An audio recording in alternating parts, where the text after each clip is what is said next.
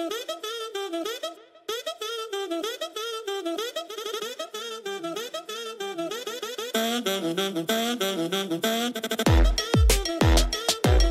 and welcome to another Pro Tip conversation. Today, Anisha and I are talking with Bree Knitter.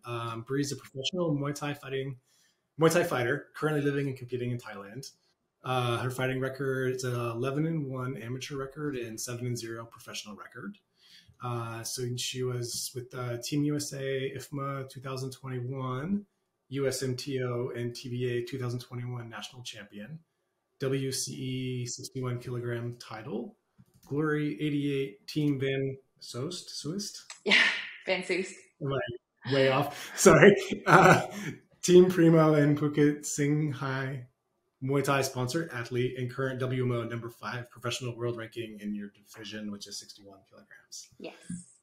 Okay, I think I got through that. Good job. Yeah, and just to get going, well, one, thanks for joining us today. I know you're in Thailand and this time difference is kind of crazy, but we really appreciate you making the time. Yeah, no problem. And what got you going and started in Muay Thai? So it's a funny story. I actually got started on Muay Thai with a Groupon. I didn't even know what Muay Thai was, and my ex-boyfriend bought me a Groupon to a Muay Thai gym that was across the street from where I was living.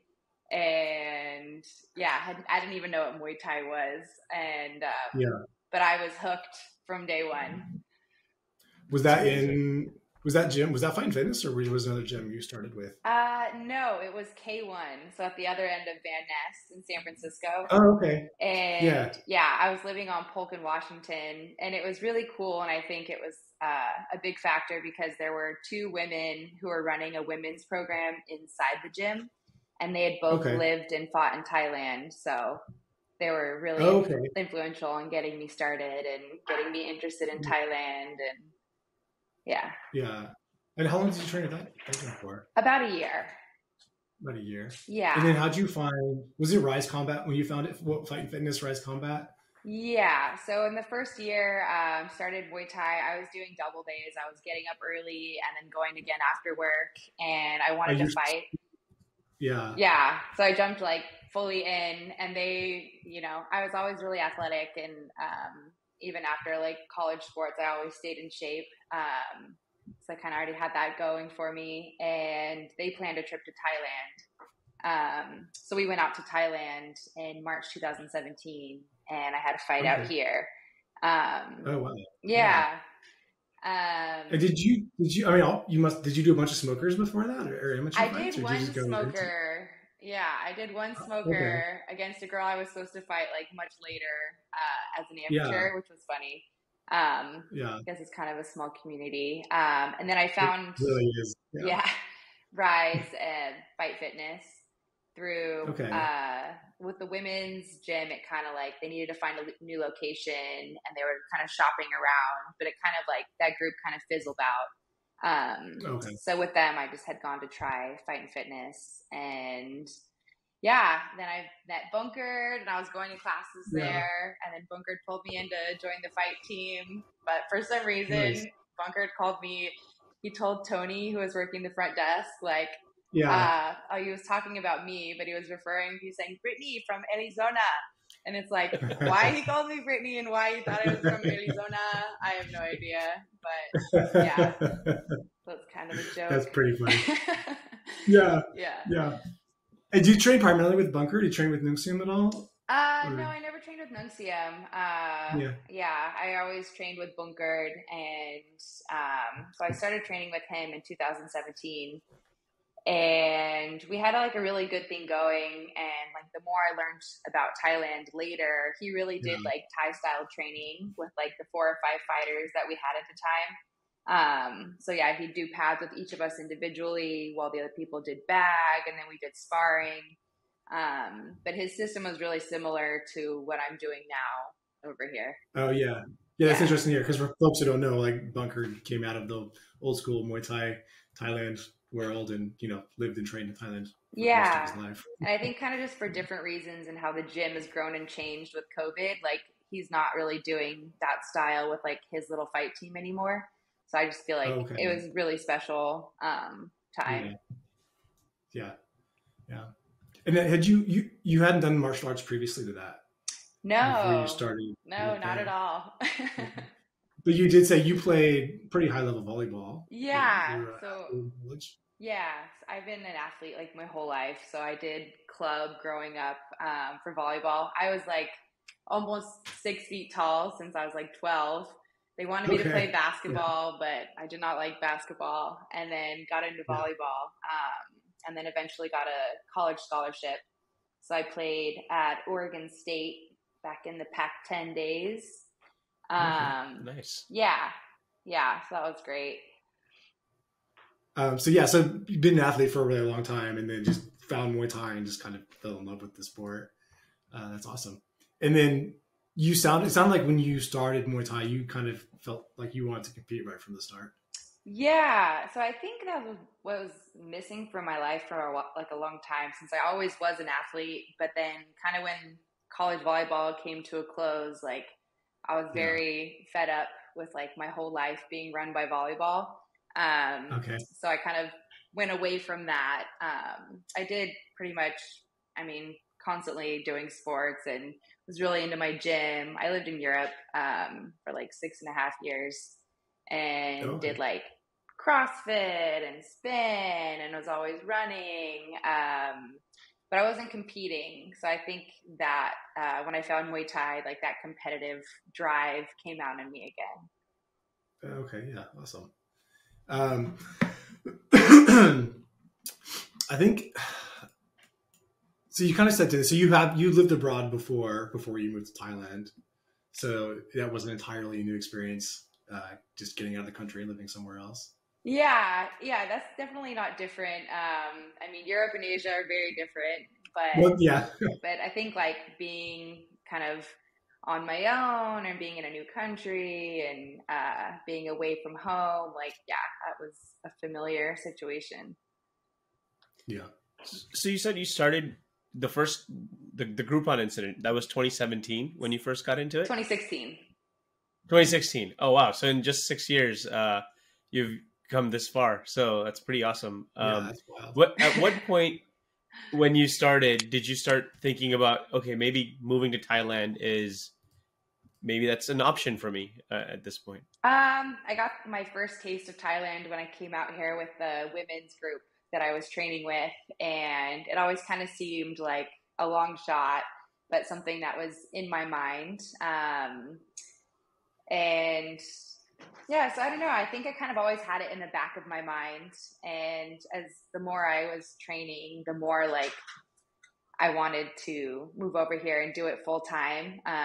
But kind of deciding how much I wanted to completely give up everything in USA, and if it was going to be coming out here to train full time for like 3 months or 6 months. And what I've learned from being out here, if you do want to commit to it, it's just the whole country is set up for training. So there's people here who will train me for 5 to 6 hours a day, and my gym sponsors me, so that's all paid for. And then America has a great Muay Thai scene and a lot of like really awesome fighters, but it's a small scene and it's so far from kind of the hub of Muay Thai. So being over here, like if you really want to make it and go far and have fight opportunities and get all of that training, like you really have to stay. And if you want to make it a career, you kind of got to stay here for a long time. Yeah. So when was it that you moved there on more of a permanent basis? So I had planned, I'd been saving money. I saved money for almost 3 years, kind of not knowing how long I would be over here, but wanting to do it. And I quit my job at the end of 2019 and moved to Bangkok in January 2020. And then, oh, wow. Yeah. So that was kind of a nightmare. The timing was tough. Like, I had an amazing job. I was doing great. I loved my job. And then now here I am. Muay Thai is canceled for the foreseeable future and I'm unemployed. Jeez. Yeah, alone in Bangkok. So yeah, the first go was kind of an epic fail.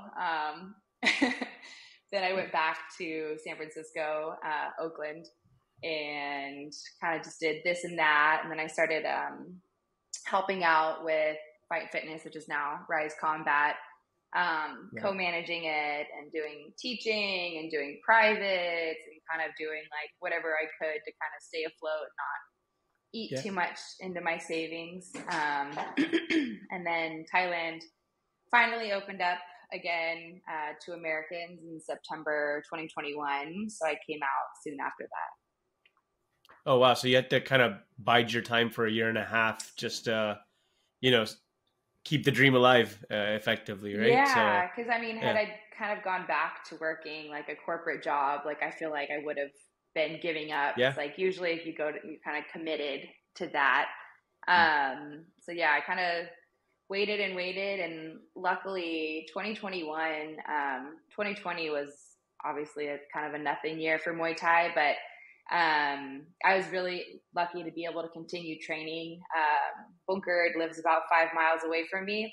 So I would run to his house and we'd do pads in the backyard, and then I'd run home. So some days I was trying to keep my Thailand shape, running almost 10 miles, doing pads with Bunker. Yeah. That's amazing. I had this vision of Bunker being, I mean, if you haven't met Bunker, Bunker's a shorter guy and you're like 6 feet tall. Like, holding I've seen him do it for guys who are like 6'3", and he can do it. When he teaches classes, he tells people like, do same your partner's level. So if you're with a tall partner, you gotta hold pads up here. Yeah, he'll do it. Yeah, that's great. Yeah, that's pretty awesome. I mean, I guess this wasn't part of the original questions, but given the story that you're telling us, at any point did you consider that maybe I will go back to a corporate job, or like what kind of kept you going, or because at one point with COVID, we didn't know when the light at the end of the tunnel was, right? Like it just seemed like it was going to go on forever. Nobody knew when things would open up. So, what kind of kept you motivated to keep going? 2021 was a better year. So there was a good amount of fights. So I fought, I think six times in 2021, and I did both those national tournaments, and then was on the IFMA Team USA team. So I think I got to kind of have more productivity and reaching my fighting goals in 2021. But yeah, it was tough. I think also, even though I love Muay Thai, I think there's not a ton of money in it, and so there's like a lack of financial security, which is very challenging. So I think there's always kind of I know it'd be an easier road for sure to go back to doing kind of a more corporate job. Makes sense. I guess in terms of your time in Thailand, how has it been adjusting to a new country? I guess you said you lived in Europe for a while, so you have some experience, but I think Asia's quite different than Europe, right? So yeah, and Phuket's special. It's like I think the most touristy part of Thailand, probably. So English is spoken in most places, almost to my detriment. Like I'm studying Thai, and I'm like, I want to practice Thai, and even when I practice my Thai, they usually answer me in English. Yeah, and so I mean, Phuket is, like I said, more touristy, so you do have access to like Western food, and but I guess I mean it's been an okay adjustment. I had made 3 or 4, I think 4 trips to Thailand before moving to Phuket. So I kind of knew how Thailand was. But I think the more you're here, you kind of learn to live like the Thais live. And like maybe $20 doesn't sound like that much, but that's 700 baht. Like that's a lot of money. Right. So it's kind of like if you want to be out here long term, you learn to kind of live in a more economic way and kind of do how the Thais do. It's a sharp contrast to San Francisco, which is like very expensive. Right? Yeah. And when I get like worried about something being expensive, I'm like, Bree, that's like $20. Like you would spend $20 on like not even a full meal. Yeah. Yeah. It's like 4 coffees in San Francisco. Yeah. It's crazy. When you were moving there, I guess in one of these trips, is that how you found the gym that you're currently at, or how did you find or pick the gym? So in my kind of waiting period to come out here. I had done tons of research on all these different gyms, and Phuket was it was at the time, it was the only place that was open to tourists, which was good because a lot of the Bangkok shows had moved down here because there was a higher concentration of Farangs. And so, yeah, I knew I had to come to Phuket, so I researched all the gyms here.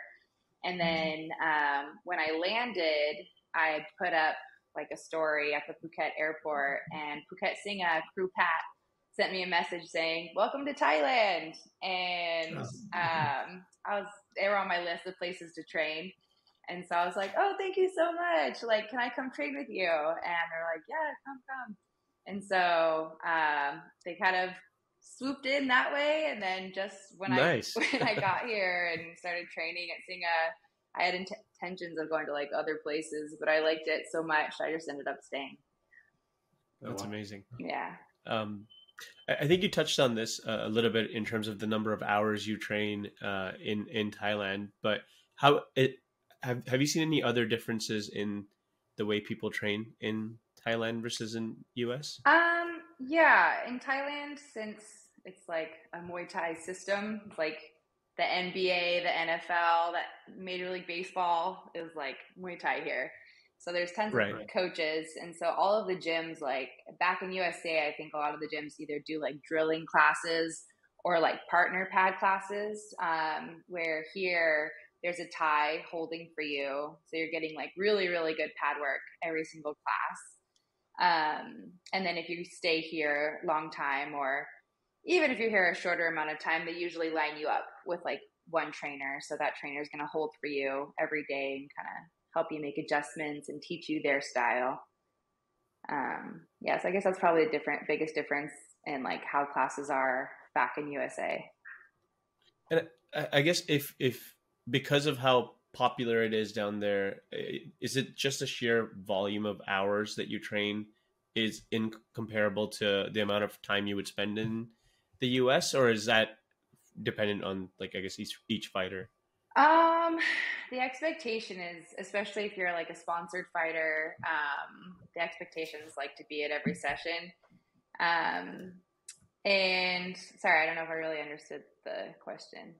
Oh, I guess I was just wondering whether like in the US, are the pros training the same amount of hours as in Thailand, for example, or is it just go above and beyond in Thailand? Yeah, Thailand is crazy, and I don't know if sports science has caught up to tradition here. So sometimes I definitely think we're kind of overdoing it a little bit. But I think it's really good. Like for me with my coach here, Crew Lai, like I feel like there's days where I don't even have to say anything and we're on a vibe that Bree shouldn't hit pads today. You know what I mean? Or this morning. So I think they kind of understand. And once like you've been here, like I've been here almost a year and a half. And so I think my conditioning, like I'm definitely like so much stronger than I've ever been.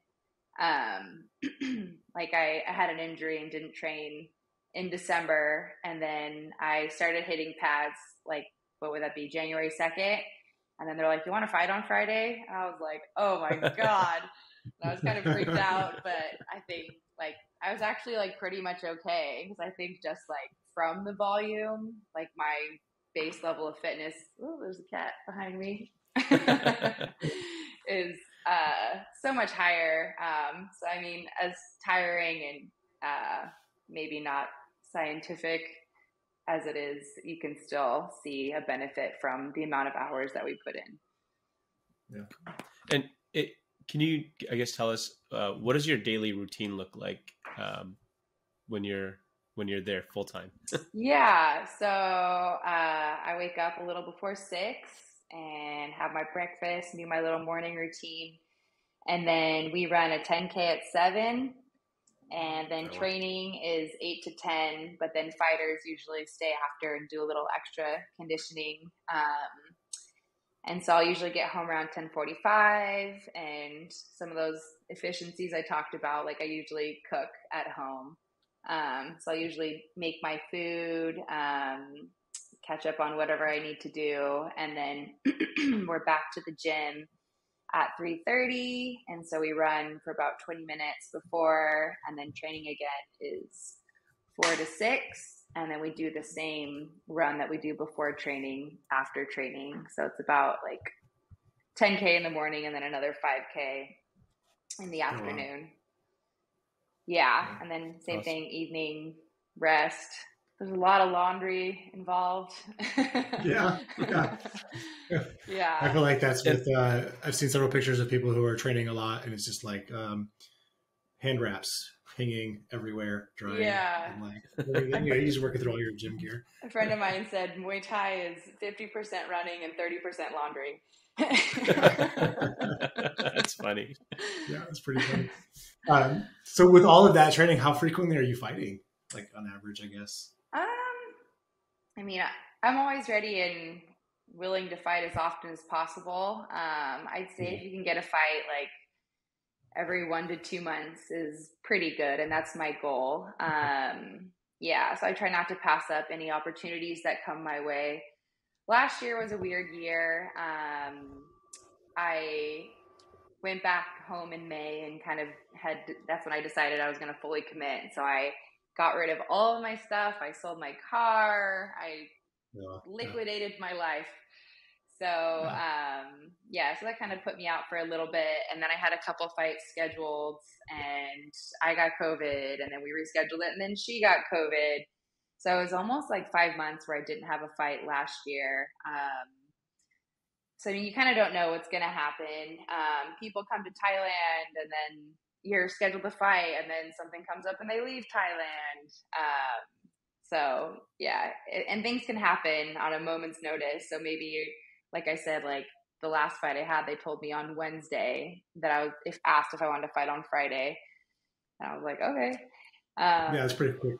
I guess you're saying you kind of stay in fight shape all the time anyways, so it's just a matter of showing up. So I mean, when you're a professional, like it is your job to stay in shape and to be ready. And I think you get a lot of opportunities that way. Like some of my friends I was talking to the other night, they're like, can't you just take a couple months off? But I mean, Paris, who's the boxing coach, Paris Alexander, fought for the world title 6 times, lost all 6.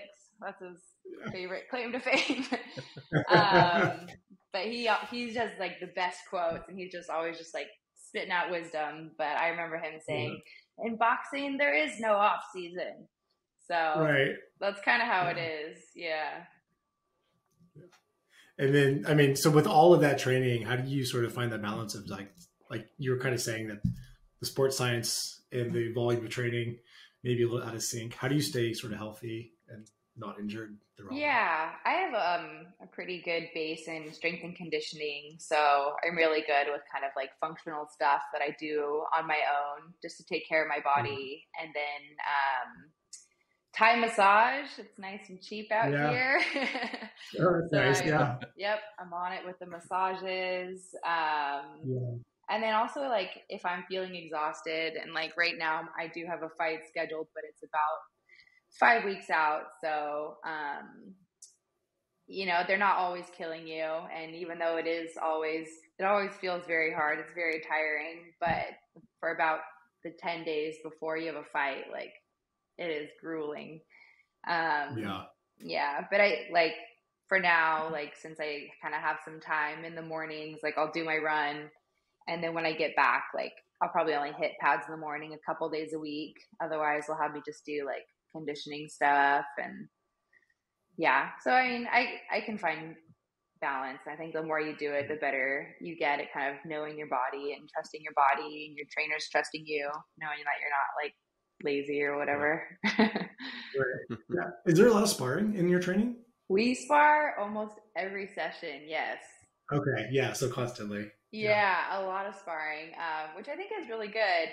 And the way it works is they kind of break people up into groups, and usually fighters all go to the ring first, and then you'll do 3 to 6 rounds of sparring. So everyone gets 3 rounds on the pads. Generally, you'll do more if you have a fight coming up. So it's all broken down to like 3-round chunks. So maybe you'll do 3 rounds sparring, and then your coach will call you down. Some people will stay in the ring, and then you'll usually do 3 rounds pads, 3 rounds bag work, and then everyone clinches at the end. Do you have to moderate the sort of sparring intensity so you don't like get worn out before a fight or something like that? I mean, in Thailand, sparring is very much like supposed to be playful, and my gym is mostly like a Farang gym, so it doesn't have that like people don't come in knowing that. They kind of come in with that more Western let's spar. I've had my butt kicked sparring by people who are trying to win a world championship. Yeah. Yeah. So I try to explain that to people. I'm pretty selective with my sparring partners. And I mean, what I do like about Singa is like they do put everyone together, and there's all different levels, which is nice. But I mean, you kind of also just learn, like if I'm going with a beginner, like I'm not going to do too much just because I'm not trying to like bang knees and elbows with this person who isn't, doesn't have a lot of control, for example. Yeah. So when you are getting ready for a fight, like do you have like a pre-fight routine like the day before or the morning of or anything like that? Yeah. I've always been a fan of look good, feel good, good, feel good. Yeah. So I always do a mani-pedi before my fights. I always get my hair braided. Get a massage.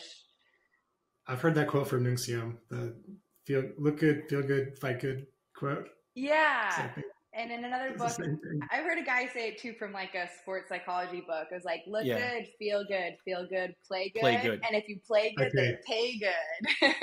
That's good. So I like, I think we like, especially like fighters too, it's kind of more of like an individual sport. You obviously have your corner, but you're like, everyone's all eyes on you. So you like to look good. I think if I'm not mistaken, that's a Deion Sanders primetime quote. That sounds right. Yeah. Yeah. And then you fought a lot now, but do you still get any butterflies or anything before a competition? Yes, I think everybody does. Me and Andrew, Andrew Capurro, he's another professional fighter from the Bay he's at Singa too. He's back home right now, but he was here for the better part of last year. And he's got like high 20s professional fights, and he you still get nerves. The stakes are higher, like there's different circumstances, like even I think like oddly enough the least nervous I ever was when I fought at Lumpini. So I think for that fight, like I was able to just like really be grateful and appreciate the experience so much that I didn't really I really let go of the outcome. I was like, this is so cool. This was like a bucket list life goal. And I started that fight very slow, so maybe I was too chill. I won. And then I've been extremely nervous for like local stadium fights, or like once I got a world ranking, and then I was like, oh God, like what if I lose? Now I'm world ranked. And so it's like these weird things, or fighting down here, like you'll have more of your like friends in the audience. It's like maybe they're always watching streaming, but when everyone's there in person, like maybe you're feeling nervous because of that. Or my last fight, like they changed it at the very last minute. Like I was supposed to be like middle of the card, and I was like filming my friend. It was like his first fight ever. And then they're like, you're up. And I was just like, what? And so they're just like breathing and trying to smile and relax. And so do you have like a technique you use to calm yourself, or just kind of go with it? I think breathing is really important, and smiling, and like remembering like this is fun. Like this is what I always wanted to do. Like if you're too uptight, it's like I'll usually find a friend or somebody in the audience and give them a big smile, and think on the breathing, like a inhale and then a longer exhale. This breathing I always do to kind of just bring it down a notch. Do you find that your background in playing competitive volleyball, does that did you ever get nerves the same way then, or is it different with Muay Thai? That's a good question. I think I did have nerves with volleyball. Yeah, but Is it different though? Because it's a team sport. It's a team sport, so you might have other people that you can bounce things off of, or like, I don't know. I think so. I think, I'm trying to. Yeah, I think there's definitely like the nerves in volleyball where it's a close game and like they set the ball to you and you got to execute and right. Or maybe like I remember on a really big play, I like lost. It was like, and I lost that set for us. I like launched the ball into the band, like. But yeah, like you said, there are teammates, and then fighting is different. Like right. It's very physical. Yeah. It's dangerous. It's like you're a modern day kind of like gladiator warrior getting in there. Yeah. Like you could get very hurt, you know? Right. So that's definitely different than rolling your ankle in volleyball. That's fair. Yeah. That's definitely fair. That's the extent of my volleyball injuries. Yeah. Yeah. Have you had to deal with too many injuries from fighting? Some broken bones, but I've been lucky enough so far not to have anything kind of serious with like joints or I cut a girl my last fight 3 times, and my trainer's like, karma. I'm like, stop saying that. So my cuts might be coming, but oh no. Yeah. And then, so after you have a fight, do you have some way, do you kind of unwind or celebrate or just kind of? Yeah. So since I don't get a lot of time off kind of before, and I think maybe I'm a little hard on myself, I'm like, you gotta train. So even when I have a fight coming up, as it gets closer, I actually like plan part of like my pre-fight, like you're getting excited for what you're gonna do after the fight. So whether that's like taking a trip or I don't know, maybe getting a tattoo or just like something that you can have, like you're afforded those couple days off. And so it's nice to have that time. Yeah. But I don't have like a set it's kind of it's kind of awesome that you're planning what you're going to do after. Cause I mean, a lot of times when you have a goal and you reach that goal, whether that's the day of the fight or whatever, it feels like, okay, what next? Right. So if you already have what next planned, then it's almost like you're able to kind of decompress immediately after, knowing what's like, you're not just sitting there thinking, okay, well, that's done. What do I do now? Right. Like, so that's kind of cool. I think it kind of like, it's a good strategy. Dangle the carrot a little bit too. Yeah. Like, get through this and then you can do all these fun things and go eat all this good food and, Yeah. Yeah. You'd mentioned you competed at Lumpini. Can you tell us a bit more how that was and how the experience was? Yeah. So for those who don't know, women weren't allowed to compete in Lumpini until late in 2021. And Lumpini is the most prestigious Muay Thai stadium up there. Rajadamnern and Lumpini were kind of neck and neck. But yeah, it's the King Stadium. It's actually owned by the Thai military. Can you hear my cats fighting? It's okay. It's all right. But so once women, you guys, once women were allowed to fight there, I was like, yes, like I can't wait. And that was something I really wanted to do. Stop it. I adopted a street kitten. I adopted a cat from a friend who left Thailand. And then this street kitten kind of just showed up and I was feeding her outside for over a month. I was like, I don't need another cat. And then she worked her way into my heart. Now I have 2 and they're very playful. But Bunkered was a Lumpini champion. So, it was such an experience to fight there and to be there. It was very surreal. And my next fight is actually going to be at Lumpini again on March 4th. Oh, awesome. Yeah. Best of luck. Thank you. Yeah. And then, so do you have an experience where you had sort of bad performance or bad day, and like kind of what you learned from that, or how you kind of bounce back from that? Yeah, I think that Lumpini fight was not my favorite. I only watched it back kind of recently. That was after I hadn't fought for 5 months, and so I feel like there was kind of some ring rust, and she was also the tallest person I'd ever fought. It was funny, my October and December fight, girl in October was the same height as me, and then in December she was actually a little bit taller than me. So that was totally new experience for me, dealing with the length. Yeah, I just didn't feel like I got a good flow going in that fight. But the cool thing with fighting, and like ideally fighting like at least every 1 to 2 months, is that like each time like you level up a little bit more.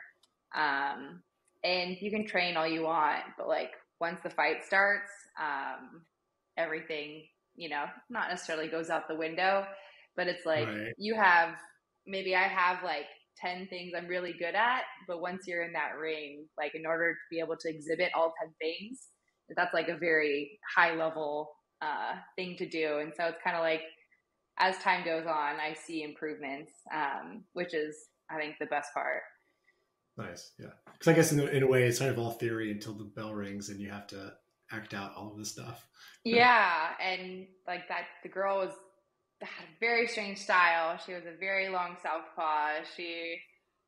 A little wild. So it's almost easier to fight against people with experience because they're slightly more predictable.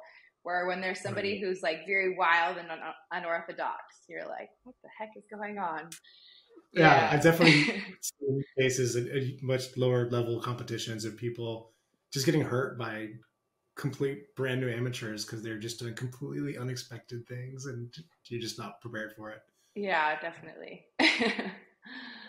What do you think is one of the toughest aspects of being sort of a pro fighter and living kind of the fighter lifestyle?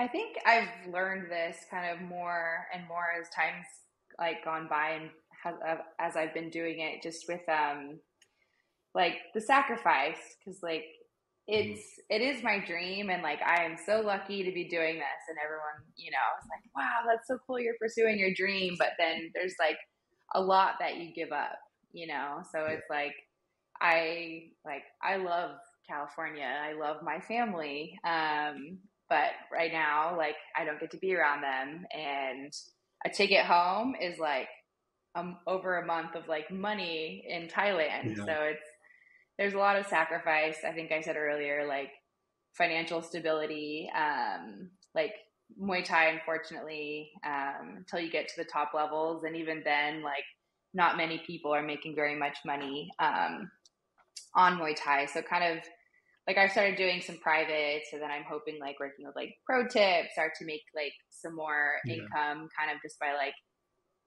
being like a subject matter expert, being able to like teach or share my experience, so I can still kind of like make some more money doing Muay Thai. But I think like the financial aspect is a big thing.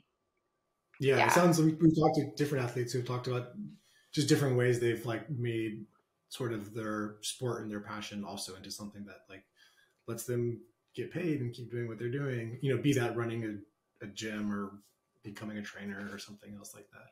Yeah, it's pretty cool. Yeah, like I think also Instagram is really important. I wasn't really a social media person, but like as you like show up on the internet every day and contribute and make yourself a persona, then like some people will reach out to me and be like, and they'll want me to just do a little post about their company. And so kind of getting like some social media money as that comes in, which is nice too. But also like balancing, because you don't want to just become like an ads platform for other people. Yeah. Well, I guess it's a nice way to share out because you get a perspective and experience that a lot of folks haven't had, so it's kind of a cool way to share that. And like the bottom line is when I'm 80 or whatever, or when I have kids, it's like when I look back at this, I'm not gonna be like, man, I wish I kept that sales job and made money. It's like, no, Right. like it's going to be the best thing to reminisce on when I'm older, you know? Yeah. Yeah. You'll have some great stories, I'm sure. Yeah. I think it's awesome hearing, like, you know, chase, like it's so true, but sometimes it's overlooked, which is that when you're chasing your dream, there are so many sacrifices that have to go into it that people don't see. And then they only see the final product, which is you're doing so well, right?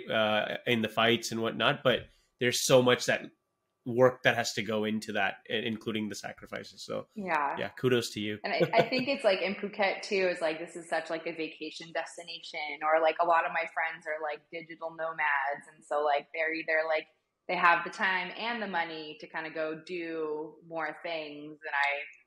And I kind of have to like pass up on a lot of stuff because like, I can't really afford to go on this trip with you guys, or like, I can't take the time off because I have training. So yeah. So it's kind of, and I think I also realized that like, for what I have given up, like, I'm not going to half-ass this either, you know? Right. So you have to be like dedicated if you do want to like reach that highest level.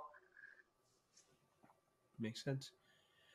I guess switching gears a little bit, I think you touched upon this. So you mentioned Bunkered was, I guess, one of your first coaches, right? Would you say he's been the biggest coaching influence in your career so far? Yeah. Definitely the coach that I worked with for the longest, and competed the most under. And then we actually are just like very close, especially like during the pandemic. And I mean, he's lived in USA, but he's, you know, his English isn't amazing. So he's a quiet talker too. I've seen him do classes and people that are like, not sure what he's saying. But yeah, he trained me, and then like I like actually helped him get his citizenship, and then I like would help him take care of like some like stuff with like his like child support or like whatever it is, like got him health insurance, take him to the doctor. So yeah, we became like very, very close. And I was working at the gym, and my schedule was always the same as Bunkered's schedule. So we were there like Monday, Wednesday, Friday daytime, and then Tuesday, Thursday afternoon. So definitely. How is I guess working with them shaped your training philosophy, or even like your coaching philosophy? I think Bunkered, he is a basics man, and I think a lot of people they either want a shortcut or they want to do the flashy stuff. They want to do spinny stuff and jumping stuff, and like that's kind of fun to teach in class. But I think like if you want to be a fighter, like I think the fundamentals are so important. Even last Friday on one Lumpini on the show I watched, and like there was all these foreigners doing like spinning heel kicks and flying knees, and the Thais are just finishing them with like basics, with kicks, with like a nice cross. And so Bunkered says like one of his things like, I know it's really boring, but like always doing kicking, you know, just like drilling the basics. And I guess what's the best advice you've received from not just Bunkered, any trainer, I guess? What's the best advice? That's hard. I guess Bunkered always say fight anybody. And so I think that's a good one. I think if you wait until you're ready and pass up on opportunities, they might not come to you, and kind of like you miss every shot that you don't take. My first only loss was at IFMA in December of 2021. And then my first fight after that was against the number one ranked Thai, fighting in MMA gloves. And she has like 300 fights. Like, oh wow, she breaks people's noses. Like, we're fighting in small gloves. Yeah, so for folks who don't know, MMA gloves are very small and they hurt. Yes. And I was like, I don't know if I can do this. My confidence was really low, and I wanted to fight her at some point, but I didn't think it was going to be like now. but yeah, I ended up winning that fight. We were 1-1 after the second round, and it's entertainment Muay Thai, so it's 3-minute rounds. And then so had to go into the third round, and I got a standing 8 count. So on her, yeah. So I kind of stole it at the end, because I think had I not, like, her kind of being the star, kind of could have gone either way. So she's crowd favorite coming in, you think? Or? Yeah. Oh, definitely. She's bossy Tong. She's a big deal. I guess to that point, what do you think makes a successful trainer? What makes a good trainer? I think balance. Yeah. So I think, like, kind of knowing when to push and when not to push. Yeah. And then also, because I think it's a very delicate balance, just like knowing when to push them harder or when it's kind of time to call it for the day. And I think that's something that, like Crew Lai has kind of found that with me. I also worked with a lot with Thai Sabano after I came back from Thailand in April 2020. So during the pandemic time, like, I started training with Thai. He helped me, like, a lot with my boxing. He's more of a kickboxing style, so probably a little bit to Bunker's chagrin, I kind of branched out a little bit on my basics, but I think, like, it was important, and it was very beneficial. But Thai was also kind of very good about knowing, like, when to push and when to call it.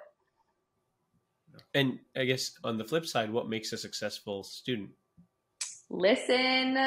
Do not, even if you think you know better. I see so many guys out here who they want to argue with the coach, who just don't, like, or who maybe you're tired and they're telling you to do something. And I think, like, a good student, like, shut up and do the work. And a lot of people either think they know better or lack that maturity. But yeah, I think that's a big one. Cool. I guess we have a couple more questions before we jump into the rapid fire. So we're kind of wrapping up here, but last questions for you. Was there something or anything that surprised you about Muay Thai when you first kind of got introduced to it? What surprised me? I mean, it's something I've kind of accepted now, but there's a big difference between, like, men and women in Muay Thai and different customs, and some of that is changing. And I think a lot of people credit, like, Stamp Fairtex with kind of starting, like, to change things for women, because I think before, women, like, I mean, at the end of the day, especially in Thailand, it's about money, it's about gambling. The men make more money, the men's fight are more interesting, or whatever they're gonna say. But I think Stamp really kind of led the way for women and kind of making women's fights, like, putting them on the map. I've gotten used to it. But, like, I mean, if some people are like, you go under the ropes and the guys go over, and I'm just like, yeah. You know, like, is that a thing? I didn't know that. Oh, yeah. So, like, when you go to fight, and even if you're not fighting, like, maybe we just had someone fight and we're all going to go in the ring to take a picture. Everyone can go through the ropes, but the females, we have to, like, roll under the ropes. Oh, wow. Yeah. And so at the start of a fight, they'll pull the ropes down for a guy to go over the top rope, but women, they kind of, like, pull them up so you can, like, get under there. Okay. Yeah. So there's definitely some, like, gender disparity. Yeah. But I think, like, at my gym, I feel respected. I think, like, even, like, with the time I've been there and the work that I've put in, like, I'm treated exactly the same as everybody. So, I mean, that's not something I've run into at my gym, but I know, like, other females kind of have complained, or I've just heard about things that happen at other gyms. So I think it's a male dominated sport. So it's always going to be a little challenging, or, you know, egos and just kind of different things. Yeah. Do you have any tips or advice for somebody who's new and coming into Muay Thai? I'd say to be consistent. I think that's really important. It's not going to happen fast, and it's not going to happen through osmosis. So I think like those 10,000 hours is just a good theory, and you kind of just got to go in. I think also watching fights is important, because I see like some people come in and maybe they're like drilling the basics, and then but they don't necessarily know what to do. And I think for me, I was so new to Muay Thai in the beginning that like the first couple times I got into like the ring, it was like, what do I do? You know? So I think it's important to like watch fights too and kind of see how Muay Thai is done. Yeah, that's great.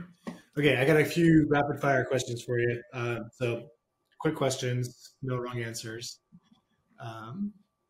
Do you have a favorite exercise? Favorite exercise? I think anything with bands for hips and shoulders is really important. Yeah. And do you have a least favorite? Pull-ups, but I think they're really, really important, and I try to keep myself honest and do my pull-ups every day, but they are not fun. No.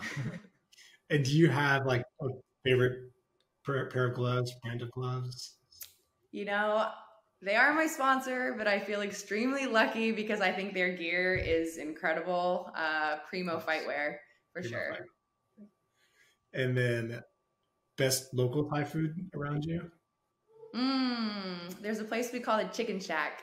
And I don't take everybody there because it's my best kept secret, but it's like Isan style.